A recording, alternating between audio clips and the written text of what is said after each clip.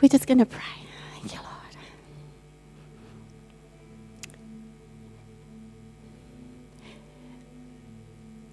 Loving Father, I just want to thank you for counting the cost, for sending your Son Jesus to die on the cross for us. That you would know what the separation feels like when you could not look at him, when he sat upon the cross with all of our sin upon him.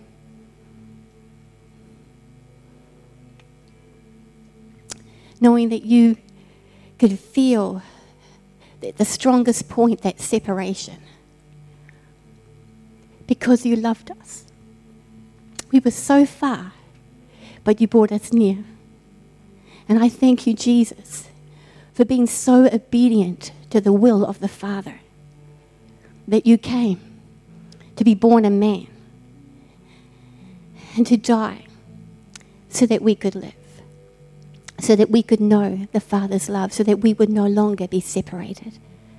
I thank you as I hold this emblem of your blood, and I thank you for the power of the blood of Jesus. It's cleansing, removing, yoke-destroying power of the blood of Jesus. And not only does it forgive us, but it cleanses us. It removes every ounce of stain, every remnant of any stain of our sins. I thank you, Father, that you remember our sins no more. And I thank you for your blood. In Jesus' name.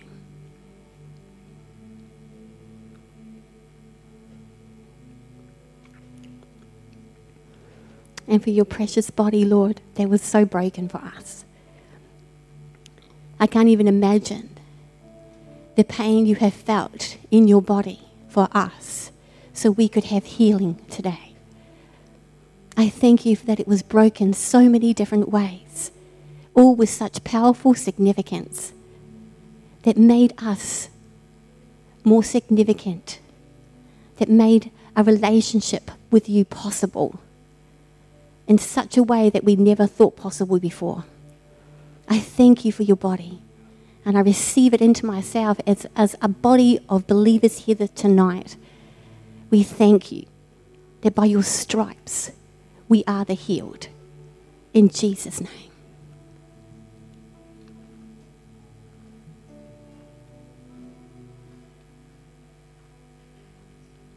Amen. Amen. Thank you, Lord. Thank you, Jesus. You guys can watch now. Thank you, Lord. Thank you, God. We're just going to have a short time around the Word, a short devotion. Not going to take up too much time so we can spend some time in real prayer. I just love this passage of Scripture, and I've been really challenged by it a lot lately. And I knew this is what God wanted me to touch on this tonight. I really loved Pastor Tara, your message last Sunday about the king and how he wasn't the king that people were expecting, and how he did it in such a different way to what was expected. You know, they were ready for a war. They were ready for battle. They were ready to take down the Roman Empire and for him to be king on this earth, only to watch before their eyes him being crucified and laid in a tomb. And on that night in the Garden of Gethsemane, it's just something that I don't think we can ever really comprehend or even understand in our natural understanding what he went through. We think we do. We think our life is tough sometimes, but nothing can compare. Absolutely nothing can compare. Have you ever been in one of those situations with people or a relationship? It could be a business relationship, it could be a friendship, it could even be in your marriage, where this person just seems to constantly rub you up the wrong way, and they constantly are just sort of digging at you and having a go at you and making life really challenging for you. And I've worked with people like that. I've sort of been through a few relationships where I've experienced that kind of person. And it's so easy to say, oh my gosh, Lord, just take that person out, pray them out, get rid of them, gone. But I really don't believe that God's got intention. When I look at this passage of Scripture of the Garden of Gethsemane, I'm just so challenged about the laying down of our wills to do God's will. And how, Jesus' life from beginning and to continues was about laying down his life. He got to the garden, he knelt down. That's a symbol of I'm bowing down, I'm laying myself down. But even while he was in heaven and the Father was sharing his plan of redemption for us, they were talking about a plan, it's all good in heaven, so much love and joy and peace and comfort, and it's all good, And then the time came for him to be born as a man. And then the time came for him to die on the cross. I don't know, you could have some idea of when God gives you a promise. God promised Jesus that the grave would not hold him, that he would be raised to life. But he was still human. And he still went to the garden. And he still struggled, just as we do. I'm going totally off my notes. It's okay. I have a situation that I'm actually going through at the moment where there are people who are trying to discredit me and trying to make me out to see somebody that I definitely don't think I am. And it's very challenging especially when you're closely connected to those people. And one of the things that I love about the will of the Father is that he makes it plain to us in his word. And I love going to the Word when I have a challenge and I say to the Father, how do I do this? What do I need to do? And he will pop out a scripture and I just know I need to go there, I need to study it, I need to not just know about it, but actually get it into my heart and actually walk it out in my life. And that means laying down what I want to do. Some of those things that have been said and done would have caused me in the natural to get very heated, very argumentative, very defensive, very proactive in doing something about it. And, we have personal rights. I'm not denying those personal rights to safety and health and food and all of those things. But when it comes to relationships, sometimes God is challenging us through those challenging people to look at our own hearts and see what's in there. Because out of that flows our life. Out of that flows our relationship with God. Out of that comes out, when the pressure comes on us, who are we in those situations? Are we reflecting him? Are we actually laying down our wills and allowing the will of the Father to have its way? Because sometimes when we're trying to do things in our flesh, it's really easy to see it in the natural. It looks like this. We don't see the bigger purpose because our flesh is so caught up in the emotion and what's being said and who's saying what and who's doing what. We don't see God's bigger picture. Look at Jesus when he's in the garden. Here he is. He's telling his disciples to go and pray so that you do not fall into temptation. Why was he saying that? Anybody got any ideas? Why was he saying, don't pray so that you don't fall into temptation?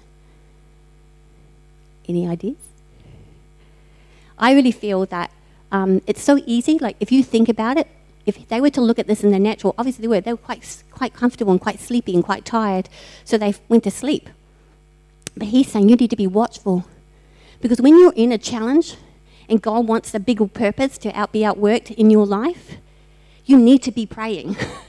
You cannot do it in your own strength because you will fall away. You will give in to your normal, natural, fleshy desires. You will act out of that if you do not pray.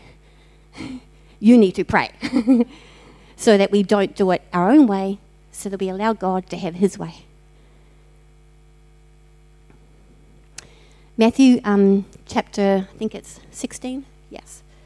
Verses 24 and 25, it talks about, if you want to come after me, deny yourself, take up your cross and follow after me. It is ouch. But that's not just like once when you get saved. This is I feel like God's challenging us. It's a daily thing at the moment. I don't know about anybody else out there, but it's a daily challenge. Like, I'm continually saying, oh my Lord, Father, I could so react to that. No, I am not going to do that. I'm going to shut my mouth. I'm going to go into the toilet and I'm going to pray. So if you see me disappearing to the toilet, you know what's happening. I love the toilet. Sometimes when you're young with kids, it's the only place of peace and quiet that you can actually get if you don't hear the odd knocking on the door, Mummy, Mummy. Anyway, you need to pray. And I find that when I'm praying and I'm actually asking the Lord for his will, I feel his heart. When you're praying for that person, you're not praying, God, get them, God, do them over, God, do them in. You're praying, God, what are you wanting me to know here? What do I need to do? What do I need to say? What's the bigger purpose here? What can't I see that's right in front of my face? You know, I want his heart for that situation. I want that heart for that person, you know. And as I began to do that, and I love the other passage of scripture in Matthew chapter 5, verse 44, where it talks about pray for your enemies, love them. Pray for those who persecute you and spitefully use you. The thing is, when you do that, it's amazing what God does in you. He changes your perspective of how he sees that person and how he wants to move in that situation. And I began to do this with these particular people. And as I've begun to do that, what I've noticed is that it's like I've got a new joy. It's like a new joy. It's like new life coming in. Because in Matthew 16, it says not just about denying yourself and taking your cross and following him, but it also says, whoever loses his life will find it. So when we lose our life, which means when we do it God's way, we're not standing up on our own 2 feet, trying to do our own strength, we allow God to have his way, you will find his life breathing in that situation, even breathing in and through you, and he might even use you to touch that other person's life, to make a change. One of the things I used to do when I worked in a company in New Zealand was there was so much animosity towards Christians or anything godly. I would go in there early in the morning and pray over their seats and just pray for the Holy Spirit just to bless them, just to love on them, just to shine the love of Jesus. And, you know, it was like years later I went back to visit that company after I long left, and all of those people got saved. It was amazing. But those people, honestly, used to drive me absolutely insane. But God, but Jesus. You know, his love is greater than anything we will ever know. And his love is what compels me. Who am I to stand up against my brother or my sister whom he loves and wants the best for, because they're giving me a hard time? Look what time they gave Jesus. Look what they did to him. And he willingly went to it, knowing the joy that was set before him, knowing that he would do it for us so we could be here today, tonight, celebrating what he did for us. It's amazing.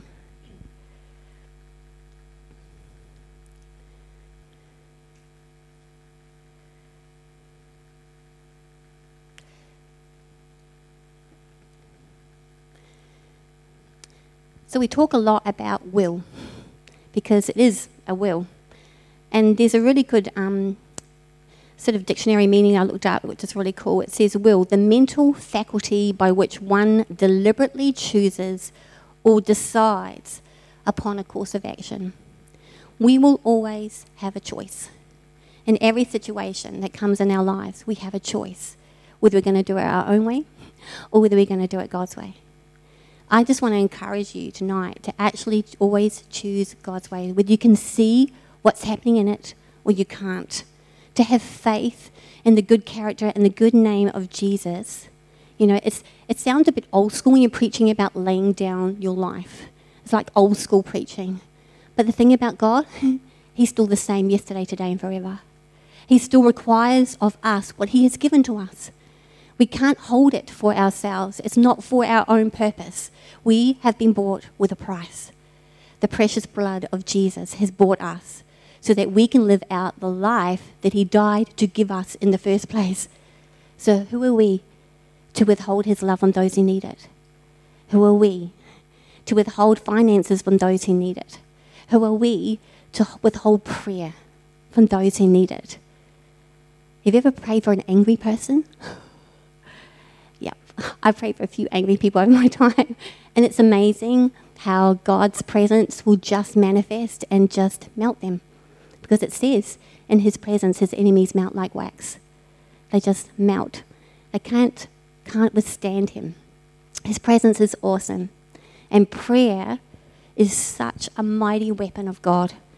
And love that never fails should always be the motivating factor in why we pray. You know, we shouldn't be praying to get our own way or the way we want things, to see things work out. We actually should be praying the way God wants that thing to be worked out, even if it costs us. If it breaks us down, it changes us in the process. Always allow God to be first. Just like Jesus. I mean, he was not his own. He only ever did the will of the Father. And even now, today, he sits at the right hand of the Father. What is he doing? Always making intercession for us. The same yesterday, today. He laid down his life, and he's still continuing to do so.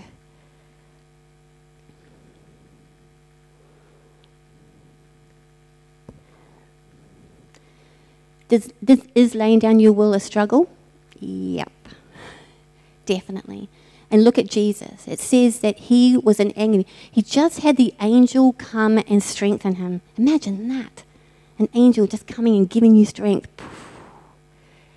And it says he was in agony. And in the Greek, that means struggling. He was struggling to gain the victory over his own will. And he laid it down. He said, nevertheless, not mine, but yours be done. Whoa.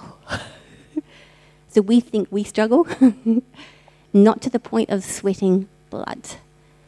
That is amazing what he did for us. And the fact that he understands us, he gets us, he made us. And that we can actually go to him with our struggles, knowing that we can give those things to him.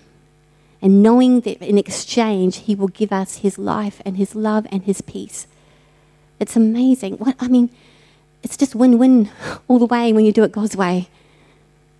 And I just want to take a few moments. I know that God's been really challenging me about my TV time. And every now and again, especially with the kind of work that I do, it's really challenging, it's really draining. And you get home some days and you're like so done. But he's been speaking to me about how I need to replenish. You know, it's good to replenish your spirit, your soul, and your body. And it's good for your soul, especially if your spirit is strong. And the way we can get strong is in his presence. It's worshiping the Lord. It's giving that time to him. You can't get that time back. You can't wait and say, oh, oops, hang on, Jesus is already here. Whoop, too late, I've got to go and get ready. No, he's calling us to get ready now. The day, honestly, the harvest is coming. The day is approaching. And I want to be ready. I want to be with the doors open for the wedding feast. Man, I'm in there like a shot. I'm ready. Going in. Celebrating with him. So we've got this 24/7 prayer camp up until Sunday. It doesn't matter if you pray here or you pray at home. Just pray. Honestly, he changes us. He has a heart and a purpose that he wants to see made manifest. He wants his kingdom here on earth. He was coming back for a spotless bride without spot or wrinkle, you know. That's us. Are we ready? Are we truly ready? What are the things that he's actually challenging you with? Because I know if he's challenging me, I'm not the only single person here. You know, he's challenging us all. What do we need to lay down? What are we prepared to give up? I'm prepared to give up more TV time. Why? Because I love him and he loves me. And he's so worth my time. He gave it all for me anyway. And so it's his literally anyway. So I want to give back to him what he's already given. And I want to give it to others. I want to share it with others. I want to impart it to others. I want to see others fulfill God's call on their lives. I want to see them changed and transformed into being everything that God made them to be. So what are we prepared to give up? Are we also prepared to give up those things that hold us back, that stop us being really close and intimate with him? I mean, the Father couldn't even look at Jesus on the cross because of all of the sin. The depth of that separation, the depth of that loss and grief of, intimacy would have been huge. We think we know death. We do to some degree when we lose people that are close to us. But that kind of separation, because of sin, there are things in our lives that do hold us back from going in deeper and being more intimate with Jesus. And he's not standing there saying, oh, you naughty son and daughter, you shouldn't be doing that. No, he's saying, no, come closer. And the more closer you get, the less you want. The closer you get, the less you want those other things. They start to fade away in the distance, Can I have the music team back up, please? Thanks.